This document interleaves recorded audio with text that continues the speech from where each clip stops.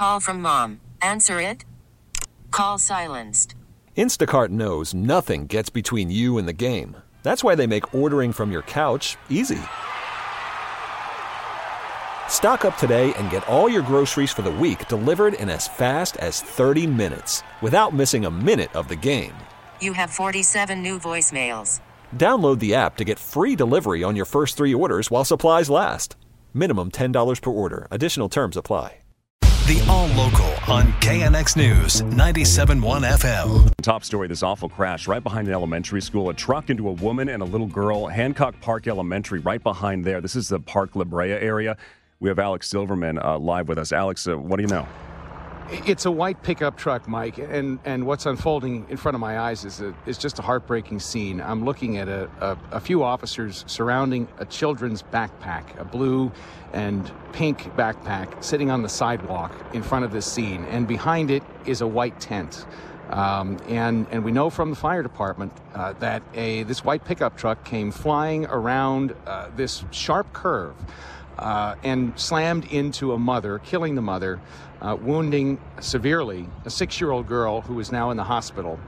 And the pickup truck went on to crash into the garden apartments that are part of the massive Park La Brea complex, part of the complex that is outside the gates of the main part of Park La Brea.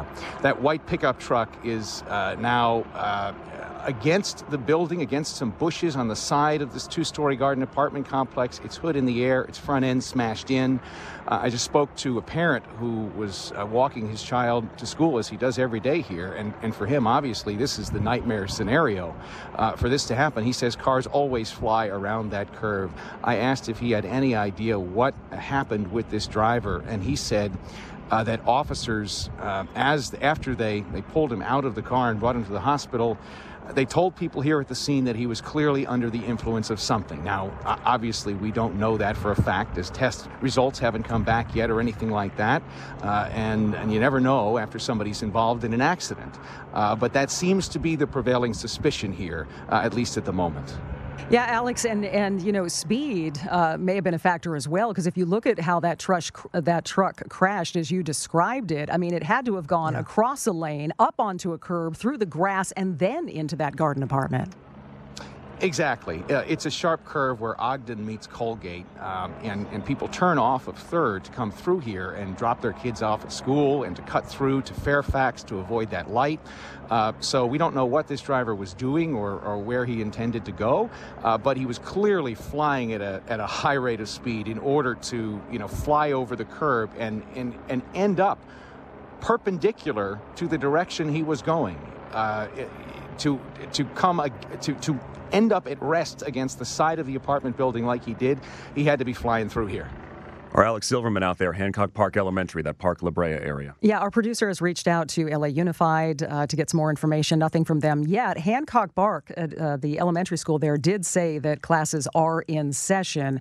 And again, we are trying to get more information as this investigation continues. And they've been saying maybe into tomorrow before Sepulveda is reopened on the west side, the Rancho Park area, by the 10 because of this oil that's been seeping up through the ground. About 1,000 gallons of flowed from what is believed to be a pipeline under the street there. Eric Scott with LA City Fire. You have multiple oil transmission lines going through Sepulveda Boulevard, and we're trying to get access to the line to repair it, as well as to determine ultimately whose line it is. Yeah, he says some of the oil made it to a nearby storm drain before they could really channel it away. A woman who lives in the area noticed all the commotion, left her home last night. I didn't know what was going on. I didn't think it was anything serious.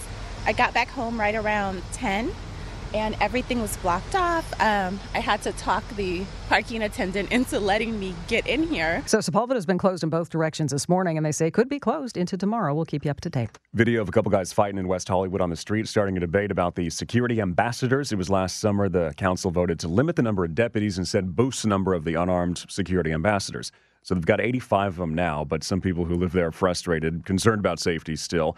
Ethan Reynolds took the video of the fight, showed one of the ambassadors kind of on the phone, maybe calling for help.